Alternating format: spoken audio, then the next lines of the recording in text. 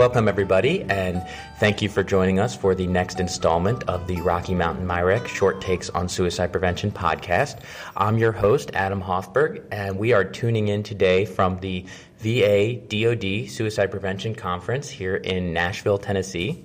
And I am joined today by Luana Ojala, and she is with CaringBridge. And we're going to learn a bit about her organization and what they are all about. So welcome, Luana. Thank you so much, Adam. I appreciate you having me here. Excellent. So let's just jump right in with a little bit about yourself and how you came to this spot. Okay. We are a public-private partner of the VA, and so we're invited to talk a little bit about our partnership with them. But I'm going to back up a little bit and tell you what CaringBridge is, so I know some of the audience doesn't know what we are. We are a global social network entirely focused on health, and we've been around for about 22 years. We actually have a very cool origin story, which I'll share briefly. Sana Mehring, our founder, in 1997, she was a software engineer, and she was the friend of Joanne and Darren Hardiger, and they were pregnant. They were having a baby named Bridget, and unfortunately Bridget was born premature and was not going to make it. So Joanne and Darren went to the hospital in St. Paul, and they asked their friend Sana to please call their friends and family to let them know that they were going to the hospital and it was going to be a very rough road for the next week or so. And Sana went home. She tried to make a couple of phone calls and said, well, this is just way too hard. So with her background as a software engineer, she decided to create a website, which, Adam, back in 1997, do you know what technology you were using? The dial-up modem. Right. So 97 for folks is pre-Google, pre-any social network that you're using today, pre-pervasive use of email, no mobile, really no mobile phones that people were using on a ubiquitous basis. And what happened as a result of her creating that website, which she called Caring for Bridget, was the baby's name. Oh, okay.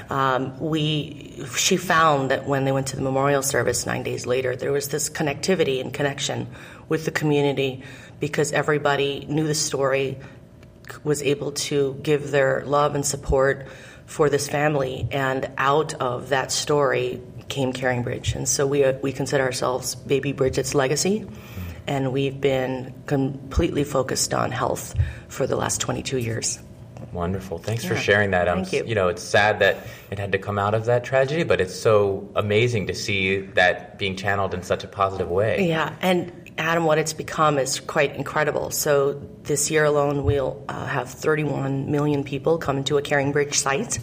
It's about 300,000 people today.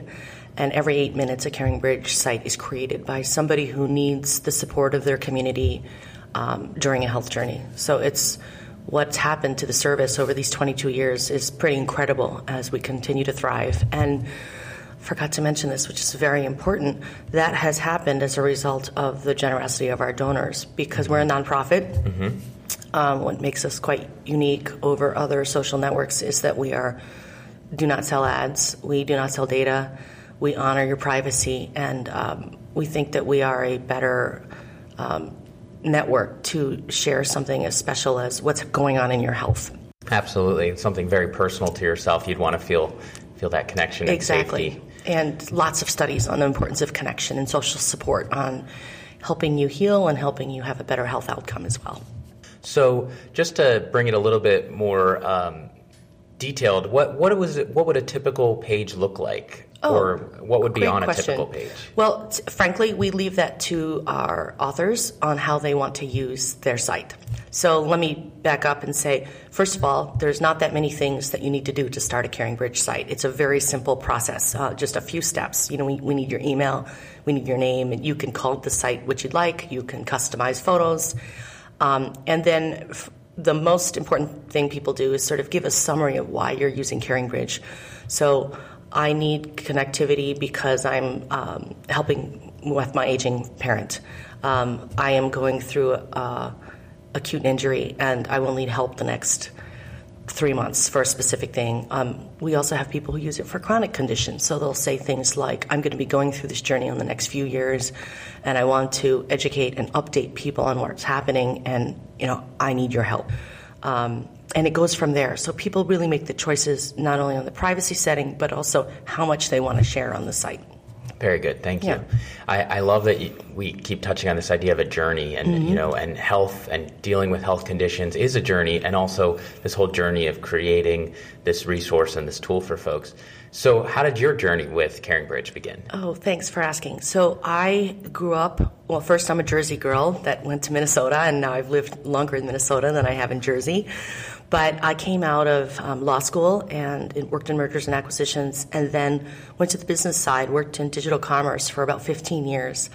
I'd never run a nonprofit before, but what I was very interested in when I left my last for-profit job was the healthcare digital industry. So a lot of tools being built in health, a lot of it driven by either healthcare networks or venture capitalists working on tools in health digital.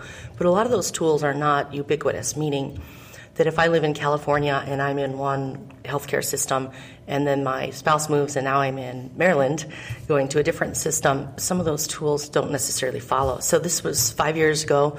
And then I happened to be approached for the COO position at CaringBridge, which was the succession plan for our founder, who had been doing it at that point for about 17 years.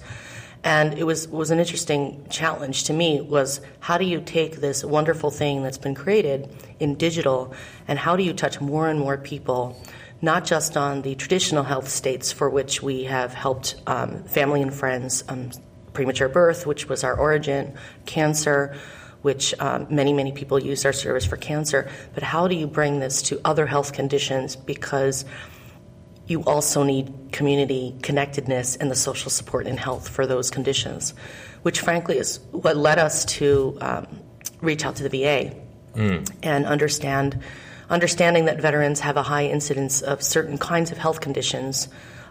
We wanted to expose our service that's free to people in that moment of need who are experiencing those conditions that really need the help of not only peers, which we know there's a lot of peer-to-peer support for veterans, but how do you also engage the larger community to bring them into the fold and hopefully reduce the stigma of some of these conditions as well. Excellent. That's a great transition here. So talk to us a little bit about how the VA partnership developed, and you already mentioned a little bit why, but how did it take form? So we have a psychologist on our board of directors, Dr. Sharon Berry, and she and I were talking about this hypothesis that if you could bring the community into the fold in some of these conditions, that it will do a lot to reduce stigma and also allow them to help in ways that are actually helpful to that patient and frankly caregiver. And maybe we'll get back to this later, but 65% of our users are actually caregivers, so we care very deeply about them as well. And Sharon connected us to Amy Johnson at the Office of Suicide Prevention, who is leading some of the work on the VA's private-public partnerships. And so from there, Amy was such an advocate for us within the VA, got to better understand what we do, and we started a pilot in 2018 in 5 cities at different VAs to better understand if you expose CaringBridge to veterans and their caregivers while they're in the clinical care setting, what will happen? Will they use the service? And additionally, one of the other goals that they saw was how do you also reach veterans and people serving in the military outside of the clinical care setting? So you want to reach as many people all over the world as and provide them a service, and we do that. So that's why we thought it was very important that we work together on this. And then, of course, our vision for CaringBridge was very aligned to what the VA was doing as well. So our vision is to ensure no one goes through a health journey alone. Mm-hmm. And, of course, people in the military are away from the communities that they have before they served and are all over the world. And so it just made a lot of sense that we work together on this. You talked about the many ways that communities can help support someone on their health journey. Could you dive into that a little bit more? Like, what are some innovative approaches here? Well, I will say that one of the main reasons I came to CaringBridge, with my background in law and then digital commerce, for some it might, that doesn't make sense. But candidly, what I was so excited about is this idea of how do you fundamentally change the community's behavior around helping people on a health journey. Because there's a lot of tools to help the patient. There's a lot of tools, the clinical care setting. They do the best work that they can to try to serve them in the clinical care. And if you think of the 4 components that actually help drive different outcomes for population health, there's the clinical care setting, there's your ability to change your health behaviors, there's the environment that you're in, and then there's also social support. Well, that research that goes back to 2002 from the Robert Wood Johnson University of Wisconsin Health Institute says that social support is actually the most important of those 4 in helping determine what your health outcome might be. Mm-hmm. And there's not a lot of people working on that. If you think about CaringBridge working on social support, sure, there's other networks, but none of them are necessarily entirely focused on health. And boy, what we could be is if we focused as a healthcare ecosystem on social support and getting the community involved to shift their behavior to help both the patient and caregiver. And that was the compelling opportunity that I saw with CaringBridge, with my, with how do you bring the best of what's happening in the for-profit digital world to a nonprofit to propel it and make sure that more and more people are served. But specifically what I mean is I'll use our relationship with GoFundMe as an example. One of the most important things people need is to pay for the medical expenses. And we don't do that, so why would we go create something like that when the thing GoFundMe already exists in the world? And they've been a terrific partner of ours, and so we try to make sure that when people come to CaringBridge, they understand that if they want to use GoFundMe or another service like GoFundMe, they can link that to their CaringBridge site so their community can see that that is a need they have. Our goal for the future is to have more partnerships like that, and we're working very actively on that right now. So many of you could probably guess that people need a lot of the same things from their community. And it doesn't have to be a product. It could just be, I need you to think of me at this time. I need you to pray for me. I need you to sit with me. Wouldn't it be nice to know if someone needed a specific thing and you had the ability to provide that at that moment, and you could see that on your mobile device very quickly and sign up for it and say, I'll be there. Those are the kinds of things that we are envisioning for the future and are really excited to bring to our to not only our existing users, but for other people who don't know us quite yet. Absolutely. Yeah, that's so wonderful to see this partnership flourish. And thank you, Amy, for helping facilitate that. Yeah, and actually the official memorandum of agreement was signed in December of 2018. And so we've been working this year on how do we integrate some of our findings and learnings from that pilot into the larger VA, which is why I'm so excited to be at this conference and meet other people to learn about opportunities about how we can help them with some of what they're trying to accomplish. Absolutely. So let's take that detour to the caregiver thing, because I think that's a really important piece, and I don't want to just, kind of brush over it. So talk to us about, the caregiver's role in this service and why they're so important. Well, there's 40, the last time I looked at the statistic, and I think this is already old, about 45 million caregivers in this country. And because of the sandwich generation taking care of both their children as well as their aging parents, there's a lot of pressure, which leads to a lot of stress, anxiety, loneliness in that role. We say CaringBridge, this is a role that nobody applies for, but most people get in their life journey. And we discovered that, it's always been fairly high, but 65% of people who are on CaringBridge are creating a site because they're caring for someone else. And, I have used this analogy before that the caregiver is often certainly the invisible person in the medical office when they're talking directly to the patient. And then, of course, the caregiver has to go home and remember everything, execute on everything, and all of those things. So it's really a tough journey for the caregiver, and we don't want to forget about them too. And when we say that we want a world where no one goes through a health journey alone, we don't just mean the patient. We mean that caregiver as well, and we need their community as well. And very much a driver for what we're trying to accomplish at CaringBridge long term, that the community has a very vital role in helping this person navigate a very vulnerable time in their life. So you mentioned a bit about how veterans face some unique issues. What sorts of sites are you seeing set up on the veteran side? Well, so what I will start by saying in answering that question is we don't monitor sites. So that's an important question that I've gotten here at the conference. So there are many great people doing the work of using digital tools to monitor what's happening so that they can be a resource to them in that moment, and really applaud that work. We don't have expertise in that area, but what we did get from this VA partnership is terrific guidance from the VA and training our terrific, wonderful, loving customer care folks who have been trained on the signs if a veteran does call on what to do. Of course, we recommend the Veterans Crisis Line, which, I am so impressed by the work that they do.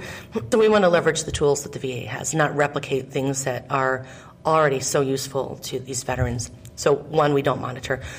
Second, that also means that we let them decide what they want to talk about. Yes, there are higher incidents of things like mental illness and alcoholism and suicide, but whatever they want to discuss, they may be there because they broke their leg or they're having an issue with some other completely other condition, and that's just great. Mm-hmm. If they want to use it for that to connect to their community, that's wonderful. I will share an example that's very on point for this conference, however. There's a person who served in the military, lives in Wisconsin. His name is Kevin Amundsen, and he has used the site, because he is using it as a way to educate others about his experience. He has attempted suicide and has gone back to the place to really find healing and getting through that process of storytelling and the narrative of what he's experienced. And his goal now is to be a spokesperson for helping other people who have served in the military. And that is a wonderful use of our service, just not only for him personally and his family and community, but for the larger community, so that we can educate others about what's happening. And it's not coming from CaringBridge. It's coming from these people who have really lived that experience and can share that experience in a unique way. So I always say that CaringBridge is not about us. It's about the people that use our service. And if they want to be a advocate for whatever health condition it is, and bring their community closer together, then that's terrific. Mm-hmm. Excellent. You mentioned that you all take the privacy and the data that you sort of need to set up the site very, very seriously. Is there a research piece of this, and what is the research journey? Yeah, thank you. It's a very new journey for us. So just want to repeat that we don't sell ads, we don't sell data. Our user policy and our privacy policy does allow us to use de-identified data, meaning we're not sharing your email or anything personal about you, just to better understand what's happening in these journals. And it's a very unique data set because we've been around for 22 years. The data set is largely user-generated content that has not had a lot of interventions. So, meaning, we're not serving up ads. We're not telling you should do specific things. It's really completely about health as well.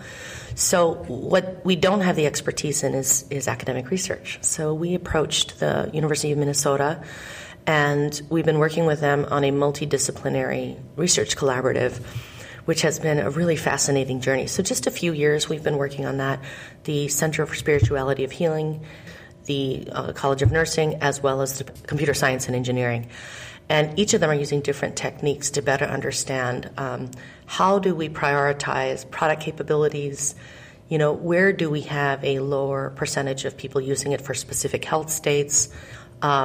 Really fascinating things we're learning about what kind of help is useful to people, which is helping us for a longer-term vision of solving the lasagna problem.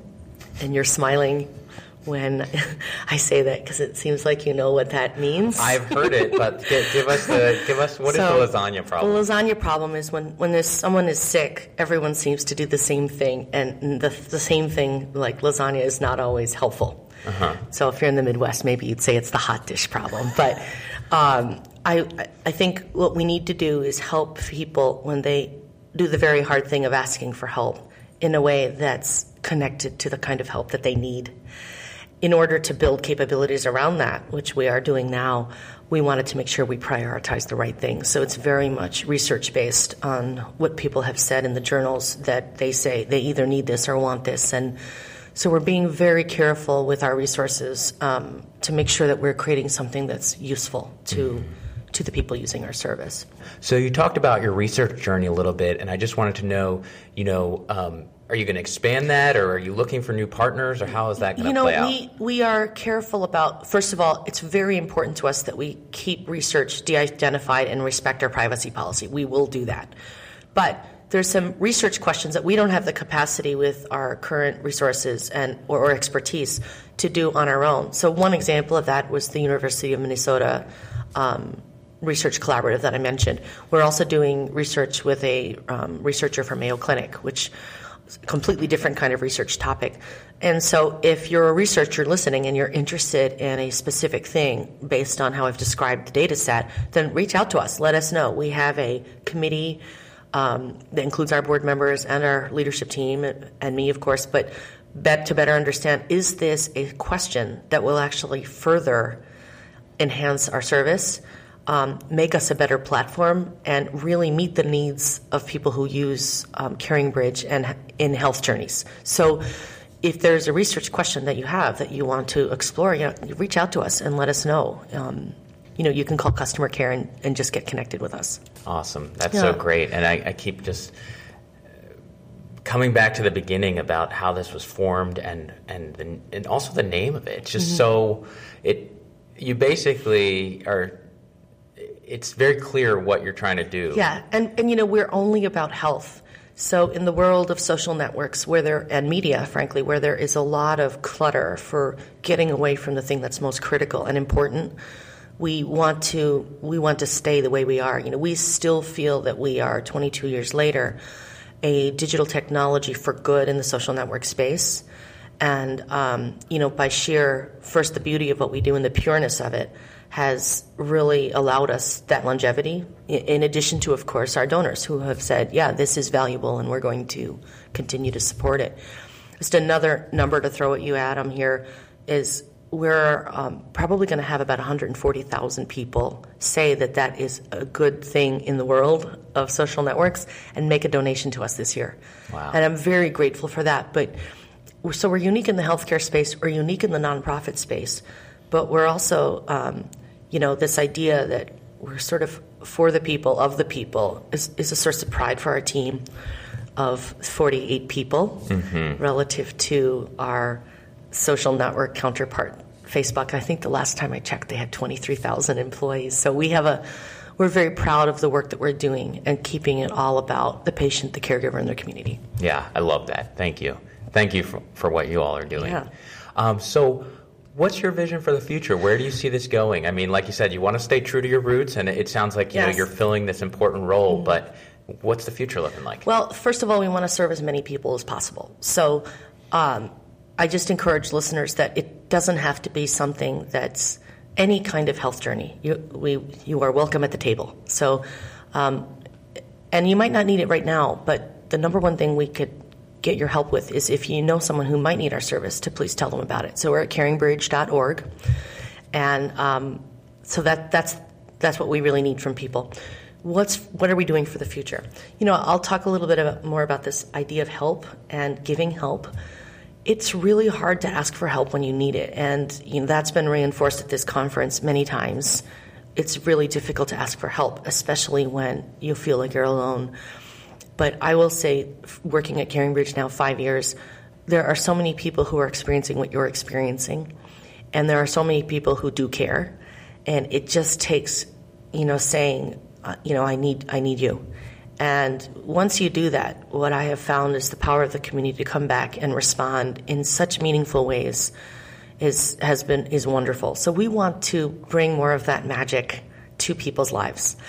And this idea of creating a hub where people can ask for help and that people can respond in specific ways that are helpful is what we're doing.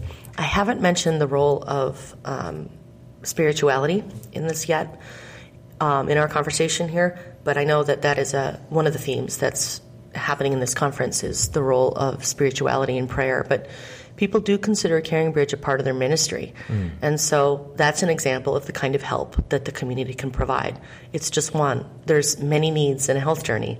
There's medical needs. There's advice. There's rides. There's food. And so we are creating something that will allow people to do that in a very simple way. And so we're very excited about the future of those opportunities in partnership, as well as making the digital experience very, very simple to use. That's great. I'm so glad I was able to meet you and hear about this site, and I definitely encourage our listeners to check it out. Can you remind us again how to find you all? We're at www.caringbridge.org. And if you have any questions, please reach out to us by chat, email. You can call a live person in Minnesota to speak to if you need any help. And again, I want to say thank you to the VA for the partnership, and thank you, Adam, for having me here today. Wonderful. Yeah, that's really helpful. And just thinking about, I understand there's a resource section of the website. Oh, yeah. What does that look like? Thank you. It's actually new at CaringBridge in the last few years, and our team, who is so awesome, has done a terrific job on curating content. So they do it in 3 different ways. One is we have a fabulous writer who basically will look in the areas of caregiving and healing to better expose our audience to very helpful things around those topics. Secondly, we actually ask our users to say, hey, do you have some helpful tips that you want to share? Because you're the one who's been through the journey. We may not have at CaringBridge, although many of our employees have been through those journeys.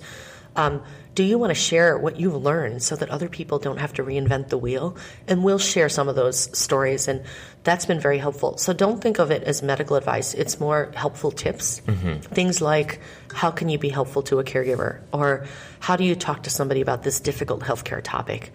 Or what are some great gift ideas of things that you can do, even if not asked, that will be really helpful to this family.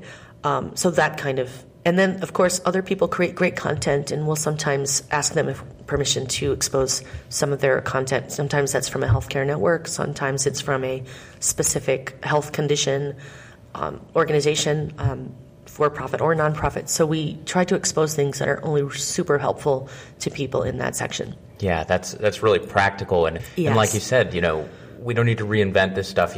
People have this lived experience and this expertise, and let's share it with others and build on that. And going back to what I said earlier about the 4 determinants of health outcomes, whether it's the clinical care setting, lots of people working on that. Your ability to adjust your own behavior. Well, you need social support to do that, but that's kind of on you. Like you have to, with help from your care team. And then your environment, there's not much we can do that at CaringBridge. We can do a lot to help you with social support. And so that is really what we're very focused on. Absolutely. Well, folks, that's going to wrap it up. And thank you, Luana, for taking time to speak with us today. We'll include all these links in the podcast notes, so you can absolutely kind of dive in deeper for those of you interested. And thank you again. Thank you. All right. Good night, folks.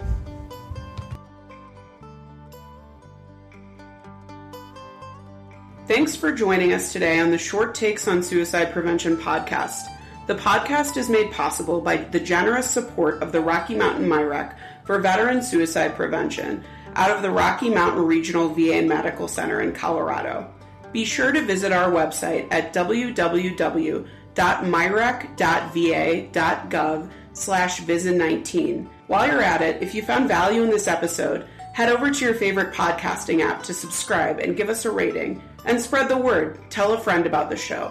Be sure to tune in every other Tuesday for new episodes.